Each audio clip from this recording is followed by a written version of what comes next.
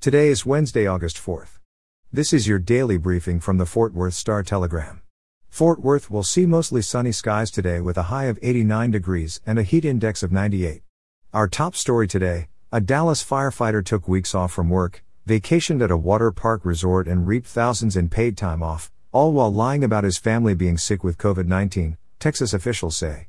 38-year-old William Carter was arrested Friday on a charge of felony theft, accused of lying to his Dallas fire rescue superiors, claiming positive COVID-19 diagnoses in order to get paid time off, WFAA reported. He took advantage of a system put in place during the pandemic that grants Dallas firefighters paid time off, and doesn't use sick days, if they catch the virus. Officials say Carter requested time off in late March because his spouse tested positive for COVID-19, the Dallas Morning News reported.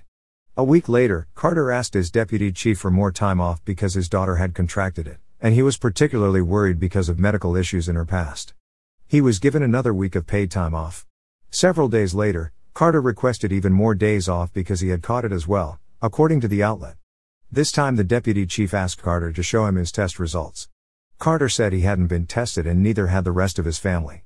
The firefighter was paid $12,548 during his absence, WFAA reported. In local news, when a man was shot in Sundance Square early on the morning of July 17, 3 Sundance security officers rushed to the victim and immediately began working to save the 32-year-old's life. MedStar Ambulance Service said security officers Eddie Montano, Cecilio Castillo and Stephen Gutierrez saved the man. The 3 security officers were given MedStar Lifesaver Awards yesterday in recognition of their actions. The security officers used gauze, a large wound seal and a tourniquet to stop the bleeding until police and MedStar arrived on the scene. Fort Worth police said the victim was shot during an encounter with 2 men who threatened his girlfriend at about 12:30 a.m. at West 4th and Houston Streets. In crime news, former TCU cornerback Jeff Gladney was released by the Minnesota Vikings yesterday, just hours after he was indicted by a grand jury in Dallas on a third-degree felony charge of family violence assault, according to court records. If convicted, Gladney faces 2 to 10 years in prison. Gladney allegedly assaulted a woman on April 2 in Dallas and was arrested on April 5. The woman filed a civil lawsuit against Gladney last week, seeking at least $1 million in damages. In the lawsuit, the woman alleges Gladney beat her for more than 2 hours on April 2 and then tried to bribe her in the weeks since to stay silent. He allegedly bought a $1,000 necklace for the woman, as well as a spa gift card. Gladney was a first-round pick by the Vikings in 2020 and played in all 16 games for the team last season, including 15 starts. He had 81 tackles, including 7 tackles for loss, with 3 passes defended and 1 forced fumble. Before starting his professional career, Gladney was an All-Big 12 player at TCU. He joined the Frogs after a standout high school career at New Boston.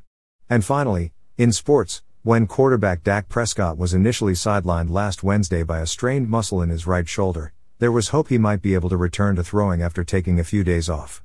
Yesterday was the target day for reevaluation. The Cowboys have now changed their tune, with coach Mike McCarthy saying they're taking a step back with Prescott. He did not throw yesterday, and he will not play in the Pro Football Hall of Fame game against the Pittsburgh Steelers tomorrow night. McCarthy said the team still feels good about Prescott's recovery and that there has been no setback. Quote, "We're just being more conservative with the timeline," McCarthy said. For the latest in Fort Worth and Tarrant County news, visit star-telegram.com.